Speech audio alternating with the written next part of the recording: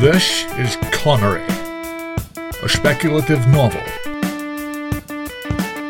written by John Bleasdale.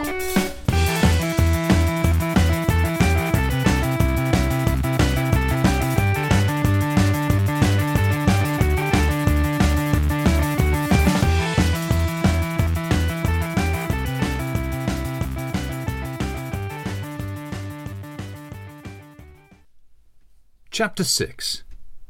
Roger Moore. Already you have a fairly good idea of my education. School was not difficult. Doing homework, for instance, was optional. It wasn't actually optional, but so few people did it in any serious way, you knew you were protected by numbers if you didn't do it as well. In fact, if you were serious about learning anything, you actually had to stay behind and ask the teachers to give you something extra to do. Asking questions in class was showing you were interested. And there was some unwritten rule that made being interested in something perverse, if not downright wrong. I was torn. I wanted to please my teachers, but I also wanted to please my classmates.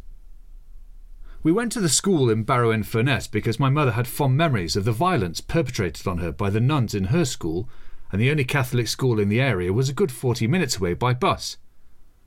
Mum would talk about how the nuns would lift her up by her ears or make her kneel on a mat made of pencils and say hundreds of Hail Marys, the number changing dependent on the seriousness of the crime, but never less than 100.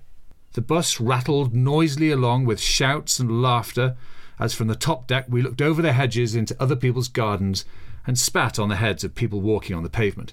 But we'd been separated from our village friends who all went to a nearer comprehensive, and that set us apart. I didn't mind that so much, but it did make a difference.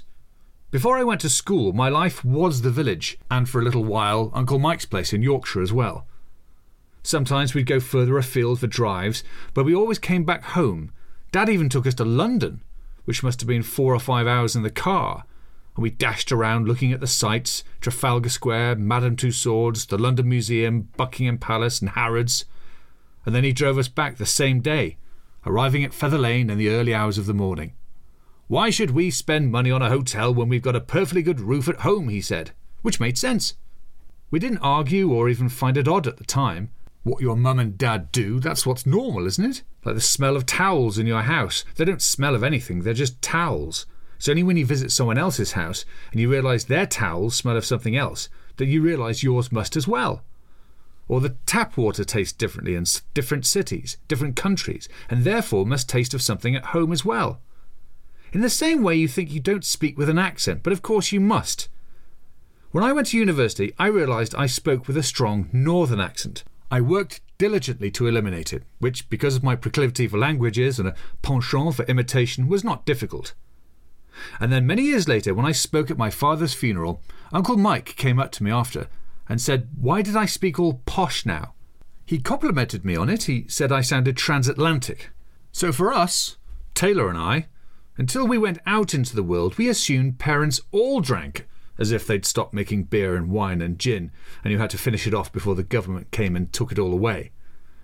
For me, the definition of adult fun was being drunk, or being in the process of getting drunk. The idea of being drunk was something of a mystery, actually, because my parents were never really drunk, in the sense that there was never a clear demarcation between their normal selves and their drunk selves. Of course, I realise now that they were drunk all the time, but at the time, drunk didn't even make much sense. Dad smelt of burps and beer, and he'd spray himself with so much aftershave, flies would drop out of the sky if they came anywhere near him, like they were hitting some kind of invisible force field. He'd spray a cloud of it in the air, and then walk through it and absorb it. That and cigarettes were what he smelled of. That was the smell of Dad. Mum smelt nicer. Her Gordon's gin had a soapiness to it, and wine smells of fruit, a little too ripe. And her perfume was nice as well, ponging lightly of cucumber freshness, sunshine and dewdrops. And she would sometimes bake. I remember fresh bread and fruit scones. Her cakes were delicious. But she would often sit down with a big bowl of the cake mix, and we'd grab a spoon each and eat the whole lot before it had the chance to get into the oven and become a cake. Just like the jelly, we were a family who ate things raw. Alan smelled of hedges and rainwater and dog, a rough, meaty smell that stung your nostrils. He rolled on the ground and no one would ever want to wash him. In the summer, Dad might hit him with a pneumatic stream of water from the garden hose as he ran yowling away, but that was the extent of it. We had a narrow garden closed in by high hedges on both sides, and then an orchard with pear and apple trees at the bottom. We ate all the pears and apples, and we picked gooseberries, raspberries, blackberries and damsons. We collected cockles and winkles from the sea when the tide was out, and we boil them, pull them out with pins and eat them with vinegar. Dad had a shed at the bottom of the garden full of doors and cupboards and dead mice.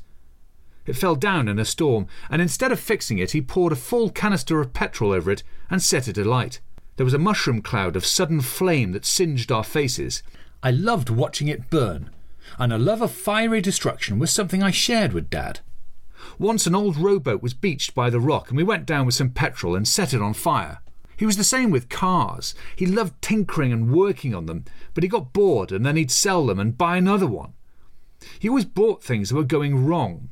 He liked the wheeling and dealing. He liked visiting the second-hand car dealers and the scrap yards. He drank cans of beer while he worked and then went upstairs and had a shower, singing all the time at the top of his lungs something from off the radio, and filling the bathroom with steam and the acid fug of his aftershave. Mum and Dad didn't go out that much. They weren't pub people. Neither of them could see the point in paying so much for beer and drink when it was cheaper to get it from the off-licence and drink it at home, watching videos or television. Sometimes they had parties, but rarely. Their idea of a good night was some takeaway food from the local Chinese, a video or two from the garage, and then playing records with the windows open until the neighbours threatened to call the police. It was lucky we were on the end row of the cottages and Mr. Willow was basically deaf, otherwise we'd have been in much more trouble. Taylor was the victim. She liked going to bed early and she had to wear earplugs the whole time. She had one of those eye masks as well. "You live like a gypsy," Elliot said, and although I punched him in the mouth, I saw his point. He wasn't upset. We had a fight, and he ended up kneeling on my neck and twisting my arm behind my back, so I guess he won. I think I let him. All the time, Alan barking like a maniac. That must have been a few weeks before Alan died. As I think I've already noted, people who live in the countryside don't really have a very romantic view of animals. For farmers and people who work on farms, animals are basically there to be used and worked, or fattened, killed and eaten. There are pests like rats and mice and badgers and predators like foxes that need to be trapped and killed. People who grow up in towns have little or no contact with animals, and they think of animals as either dogs or cats, pets essentially, or exotic stuff like dolphins and giraffes, or Disney cartoons. In Slate Cross and the fells and fields around, we had a more pragmatic attitude to animals, and although it might shock you, there was quite a lot of killing of animals around the various farms and barns. I think I already said all this earlier. I'll go back and check, but it is important you know because it makes things clear later. For instance, Alan was no innocent. He was part of the killing game. We used him as a ratter, although he was as useless as a cardboard hat, and though he'd drag a rat out of a hole, he'd then run away from it scared, and we had to stomp on it to kill it. Elliot Combe, Stephen Pritt and I would shoot blackbirds and rooks and ravens and pigeons, starlings and robins and swifts as well. We'd get 5 pence from the farmer for every dead crow we brought him. Sometimes it wasn't for profit though, like when we spent a whole afternoon collecting snails from the dry stone wall that ran along the nearby stretch of the A590, and then lined them up across the road and waited for the juggernauts and buses and cars to crunch them all to shell, bubbling snot and spit. We were curious about badgers and mice and voles and eels and pike and trout and whatnot, not just in terms of killing them, but what they might look like on the inside. I was fascinated by what animals looked like on the inside, how the bones all fit together, what strings they were that tied the knot of life to limb, what jellies and pastes the body hid, what fluids and secretions oozed and poured. Also that line between something being alive, perhaps nearly dead, and being actually dead. The line was like when you're in the water and you can see the line with your head half in between water and air, the meniscus, the demarcation of two entirely different states. Something I learned from seeing lambs slaughtered at Fenwick's farm, with the 7 chimneys and the savage rabid dogs, was that the most important thing was not to puncture a certain part of the gut, otherwise you got stink all over the place. It was the poo pipe. Already killing was a messy enough business, but you really didn't want to mix unexcreted excretia up with it, and have it spill out dripping all over the place. Some might revel in the sticky aspects, but I certainly didn't. I wasn't squeamish, not at all. I could poke dead things with a stick and pick them up and throw them at Taylor if she was in the vicinity, but there was no point having to smell something that bad if you could avoid it. One day, we made a cannon out of a drain pipe and used it to blow some wood pigeons to smithereens in the orchard. This was careless, innocent cruelty. The other thing about living in the countryside is that there's so much nature around you, it never occurs to you to be a thing that needs conserving. You kill the lambs and next year there's a new batch. As for adders, foxes and what have you, the supply seemed to be everlasting, and even if it wasn't, who cared? A world without rats would be a good thing, right? Would that you could kill them all and be done. Alan's death was Stephen Pritt's doing, though. I heard about it from Elliot Combe, and then I ran and saw what he'd done. Elliot and Stephen were always falling out, and my friendship with either one of them was largely based on how much they couldn't stand each other. But it being the countryside, and there not being that many people exactly to be your friends, you had to make do with what you had. "He killed your dog, the mad bastard!" Elliot ran up to me, shouting. "He killed your dog!" I felt sick to my stomach. I hadn't particularly loved the dog. I was fond of him, but I didn't understand people who talk to dogs and get all mushy. It's a dog. And I really don't understand how affectionate dogs become towards people. The only way I can understand it is by realising that people quite like slavery when they have the upper hand. Dogs are slaves, and worse than that, they're willing slaves. If we thought about it for 2 seconds, it would be disgusting. None of this occurred to me then. I was way too young. Alan was a cheerful presence, and he was something to go for a walk with. So you weren't on your own, but at the same time you didn't have to talk or listen to any nonsense. All that summer we've been bored, and so we've been killing a variety of things in a variety of experimental ways, which admittedly were becoming a bit tortuous. There'd been some particularly nasty doings with the frogs we'd found in the pond near the caravan site that involved explosions. Again, this is children's stuff. Anyone who grew up in the country will recognise it and be far more understanding than townies. Although, after all these years, it does seem a bit strange to me now. I suppose I'd become a townie myself. Aside from that, we'd also been putting stuff on the railway tracks. Not animals or birds or anything, usually coins and stuff. The trains went by and flattened a 2-piece piece until it was the size of a flattened drinks can, and it would be scorching hot to the touch when you took it off the metal of the rail. Sometimes we put toys on the tracks as well as Taylor's Cabbage Patch Kid, which he was really too old to have anyway. Sometimes we put pieces of fruit, and then we'd lie down in the long grass close up and watch as the train thundered past and destroyed everything in its path. To cut a long story short, that's what Stephen did to Alan. He did it at dusk at a bend in the line so that the driver wouldn't have a chance to stop. An experiment, he called it. He tied Alan up like a damsel in distress in an old black and white movie. I was furious when I found out. Livid. It's stealing, I told him. I don't think I spoke to him for all the rest of the summer. I told Dad he got hit by a truck and I buried the 2 halves down the orchard in a bag. Dad and Mum treated me to a Chinese takeaway that night, though it being a Saturday they probably would have had one anyway. I heard them later through the wall talking about how I hadn't cried and they were worried about me. It was supposed to be a private conversation, but they had Jeff Wayne's War of the Worlds playing too loudly and had to shout over it. The next day I went down to the beach to practice feeling sad, to see if I could make myself cry. I'd cried before, so I knew it wasn't physically impossible, but I hadn't cried much. And I cried more because I'd been hurt or was angry about something. I never cried because I felt sad or sorry. I never felt sad, really. I was cheerful. And even here, trying to cry on the beach, I ended up meeting Sean Connery, and that cheered me up a lot. And I kept the meeting secret like a treasure, a hidden treasure. It was the first time I really understood the benefits of not saying something, and the fact that it was something that might impress people, might make me look more important in their eyes, made it all the more precious to keep. The lying came a bit later. Great Uncle Paddy came over. He'd spent his childhood in the logging camps of Canada. He grew up poor, dirt poor, with my granddad in Drogheda, and then Belfast. He'd been so hungry during his life that he couldn't bear to see food go to waste. After we finished eating, he'd stay at the table and lick his plate. Mum would hustle us out of the room so we wouldn't embarrass him.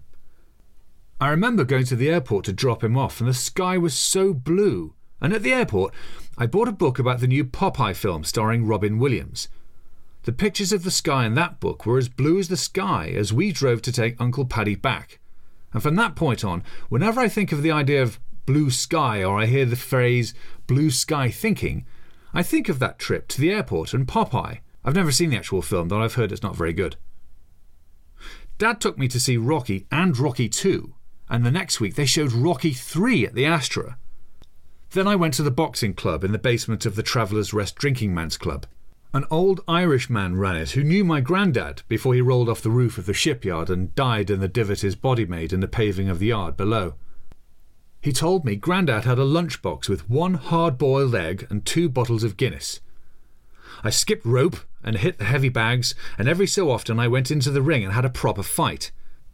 This was some time later. I was 11 at least, or I can't say exactly. They showed Karate Kid as well, so that was at the back of my mind. My mum thought it was a terrible idea. My orthodontist was likewise horrified, but my dad said it would teach me a good lesson, and he was all for it. Wait, I forgot all about Great Uncle Paddy. He had 3 fingers on one hand and 2 on the other.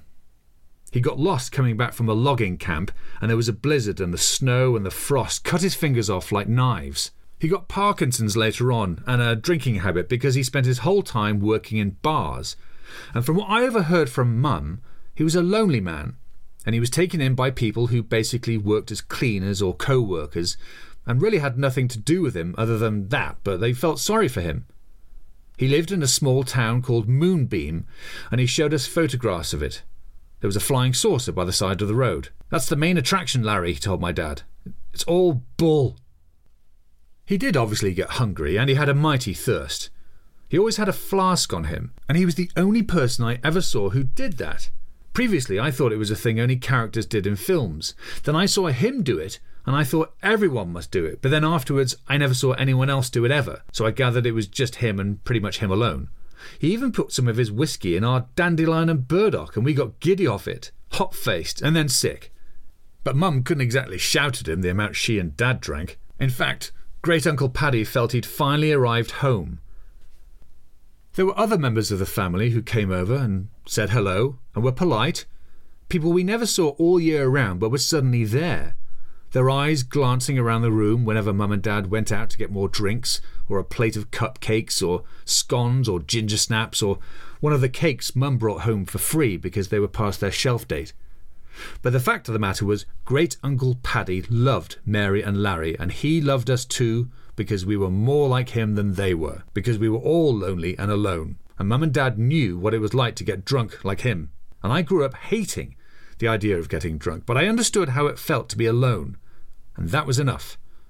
I can sit next to a drunk and feel disgusted at the reek of desperation and the mouth that comes off him or her, but at the same time I recognise it as my own pheromones stink. So I went boxing, and hitting people was an enjoyable taboo to get over, and being hit was far easier. I enjoyed being punched in the face, much more than I enjoyed skipping. It's strange. Most people are scared of physical pain, especially sudden violent physical pain, largely because it's something that they're not used to. Boxing taught me to take punishment without complaint, and not to fear it. It was very useful to get over the shock that most people feel upon being struck, that paralysing assault on personal space as much as on the physical body, the sense of self, who you think you are, an intrusion, an offence to be felt both physically and metaphysically. I didn't feel it like that at all. Michael Collins punched me in the face and I felt the world spin and I span, and when I stopped the world continued spinning, and I saw Michael juddering back into my field of vision, and when he steadied and I had a sense of exactly where he was, right in front of me, he hit me again, and beautiful bright fluorescent magenta flowers bloomed against a field of deepest orange beneath a green sky. My legs were paper tubes holding up a small car's engine, and they collapsed accordingly, concertinaing to the ground. I considered all this with perfect equanimity on my way down, and I wondered what the rules were again. Yes, I remembered. I would be safe on the floor, but unless I got up, the fight was over and no more punching or being punched. I could take a count of 4, but anything more than that and the referee would stop the fight. Michael was too confident of his big windmilling blows, having connected twice already. I knew that he would do it again. He liked the feel of my face on his gloves. And so I stepped forward. His arm hit my forehead, but I was now within his defences, and I began pummelling away with my fists at his body. I was surprised my arm still had the strength, but there was also that adrenaline from being punched, and I saw an opening as Michael stepped back to try and escape the attack. He should have gone in closer and hugged me like he loved me. That was the way to do it. To succeed at boxing, you always worked against your instincts. You stepped into danger, pushed towards pain. It wasn't a strong punch that clipped his jaw, but it took him down. It rang his bell, as they say. He was so surprised he didn't get up.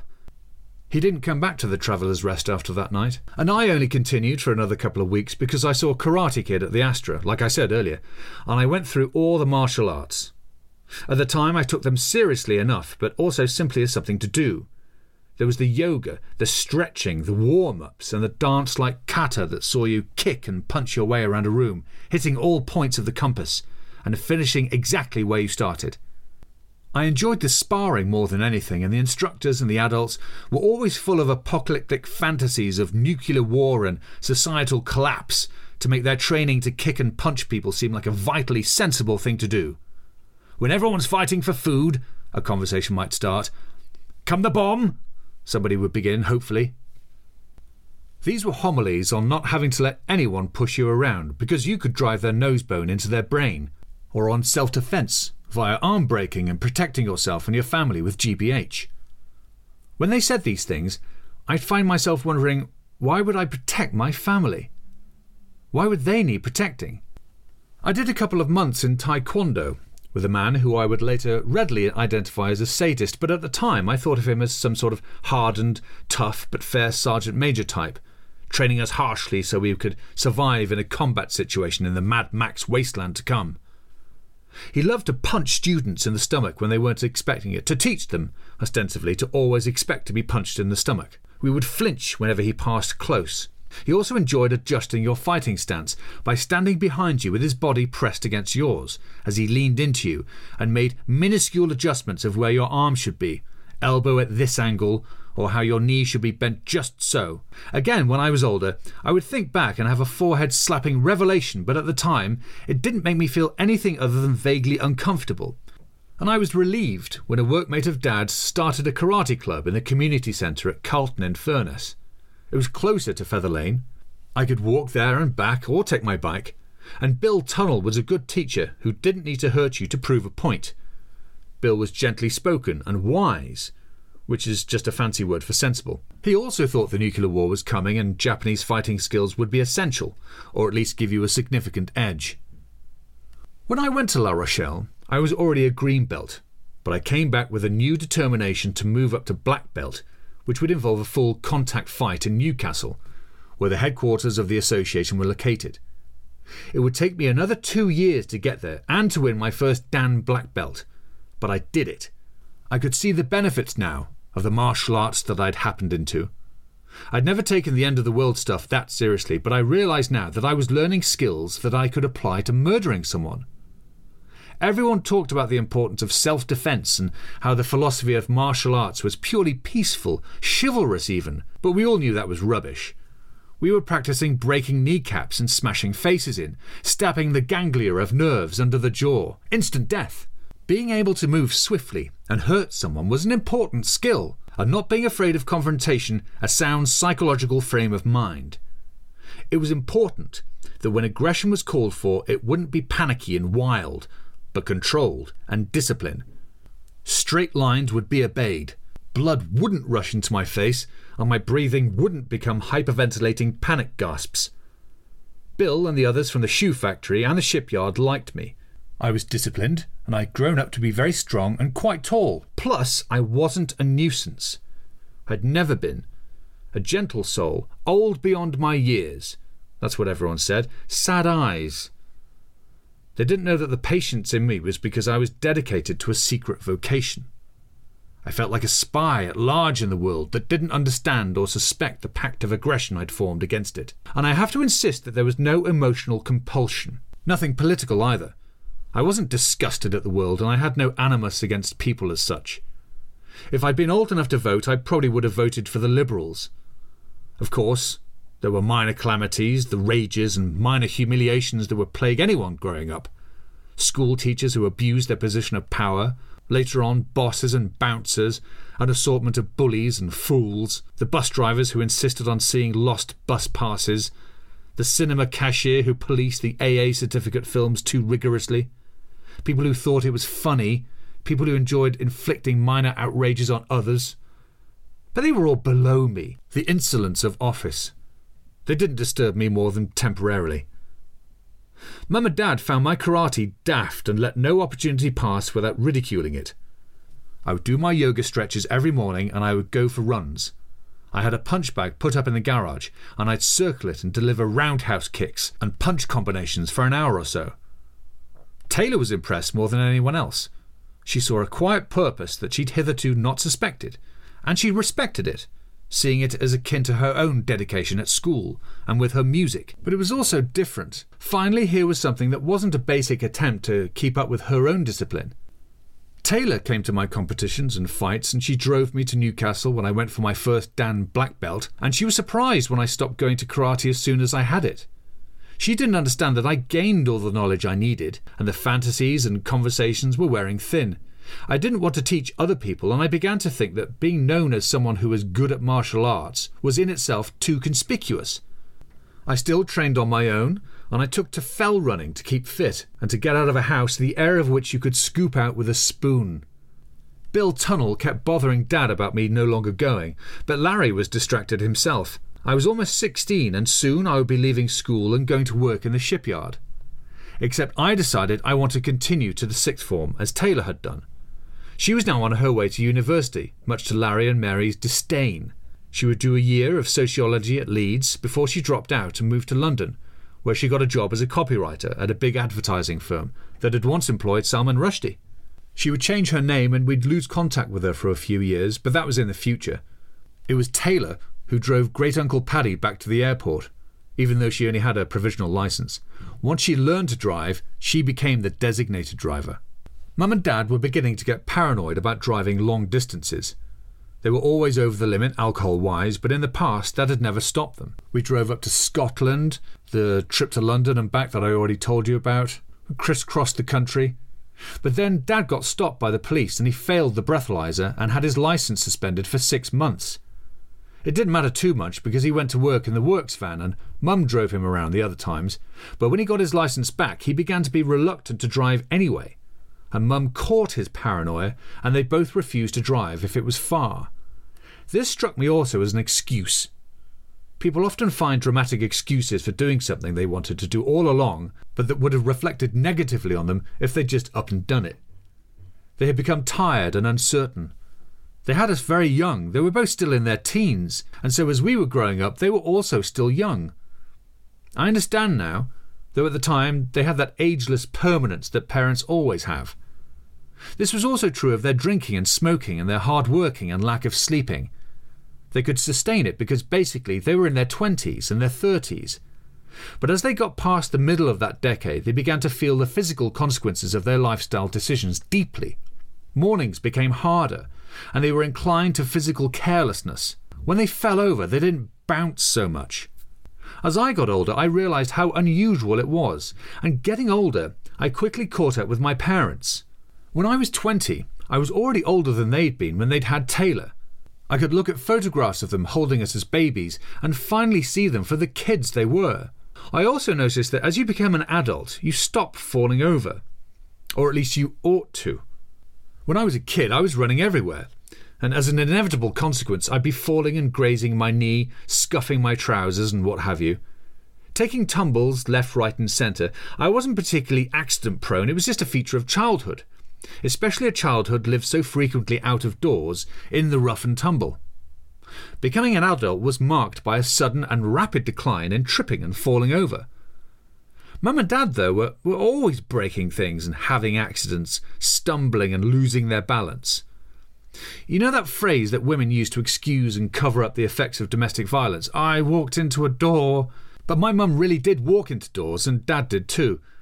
When he was working on cars, he was constantly interrupted by torn thumbs and scorched forearms, stubbed toes and minor electrocutions, It was lucky he didn't actually do much work on the submarine, because the chances are high he would have blown everybody up. The cars were always getting into bumps and scrapes, but Dad and Mum didn't mind. They didn't care. Things were there to be broken, and that included us. Their physical carelessness extended to our welfare, and we were always getting burned or bruised or choking on something. In a more alert area and age, social services might have been called, but I don't feel we were treated badly. Mistreated, that is. There was no maliciousness, just a kind of benign neglect. Or maybe not benign. We rarely went to hospital. Mum had a big plastic ice cream tub full of plasters and ointments, sprays and pills, and she had a book of Reader's Digest medical advice that she would occasionally consult, using a magnifying glass to read the small text because she was vain about her reading glasses. "Sherlock Holmes is on the case, I see," Dad would say. He was the same. He'd tape his thumb back on or run an offended piece of flesh under the tap until the swelling went down, take 2 painkillers with a swig of lager, or if it was really bad, knock off with a can of lager in front of the television and a film, a packet of frozen peas slapped on the wounded limb. When we went to the airport with Great-Uncle Paddy in the passenger seat, shivering with his Parkinson's in full rage, a bobble hat on his head even though it was the height of summer, and I was stunned for some reason by the blueness of the sky and have always linked it to airports. If you say the word airport, I think of a blue sky and the Robin Williams Popeye book I told you about. It was blue. We got to the airport and dropped him off at the gate, and I was walking around the departure lounge in Manchester Airport while Taylor went to the loo. There were a few shops and boutiques, and then the access to the gates, and there was the glamour of all those other places, all those other names far away, those vapour trails that crisscrossed the sky above our garden. That's where they were going. People around me would soon be in Hong Kong or Canada or Australia, Berlin or Paris, Rio de Janeiro or New York. And this is when I saw Roger Moore. He was striding across the concourse and there were a few people trailing him. I'm not sure if they were journalists or fans, and he had a woman with permed blonde hair walking next to him holding his hand. He looked magnificent. Tall, handsome, beautiful, and he swung a small briefcase in his free hand. There was something carefree about that action, like he was telling us all, "Yes, I have a briefcase, but it's full of sweets and comics." There was a smile on his face, but his eyes were fixed in the middle distance. Taylor came back from the toilet, and I told her I'd seen Roger Moore, and she said, "Yeah, right, I believe you. Many wouldn't." I understood then that no one would believe me, just as no one would have believed me about Sean Connery, and this confirmed my initial decision not to tell anyone about that encounter. But this encounter hadn't even been an encounter. It had been a sighting, I suppose. I sulked on the way back, even though we stopped at Little Chef, and I ate gammon and chips with a slice of pineapple on the salty gammon steak. I tore a sheet of paper from the back of my Popeye book and gave Taylor a biro. I asked her to write, "Best of luck, Sammy, Roger Moore." She laughed, but she did it anyway. She tried 2 or 3 times and then got it right. It looked careless, like someone who'd signed thousands of autographs and wanted a quick line from Roger Moore without worrying too much about legibility. There was a definite R there, and it looked like a bumpy road to the swirl that served to underline it.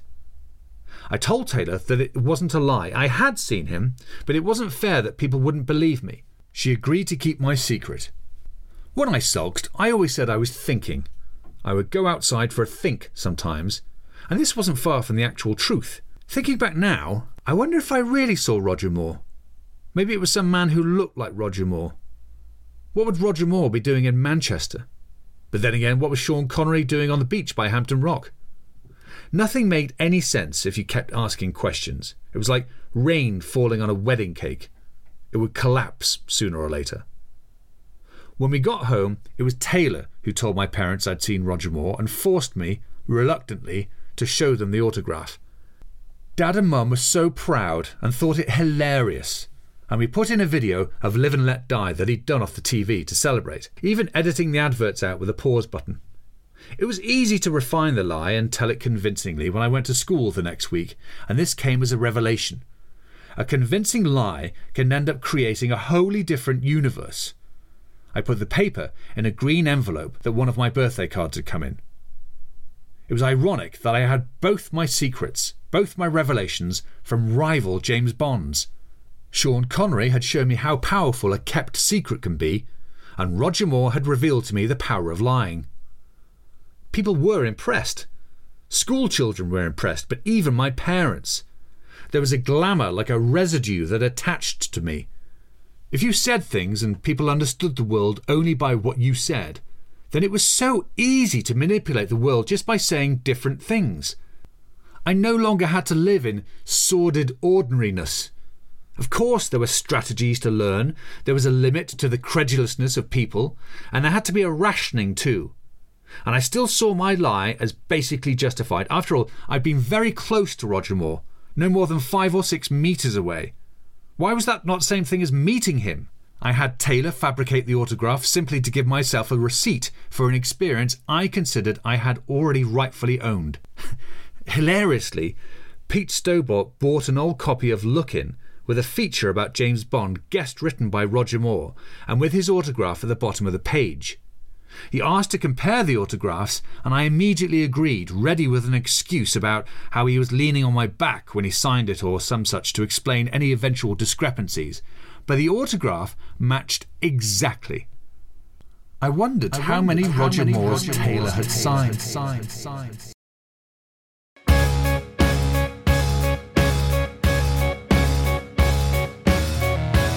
Connery is a speculative novel written by John Bleasdale. It was read by Kai Ross, and the music was by 2 Minute Noodles.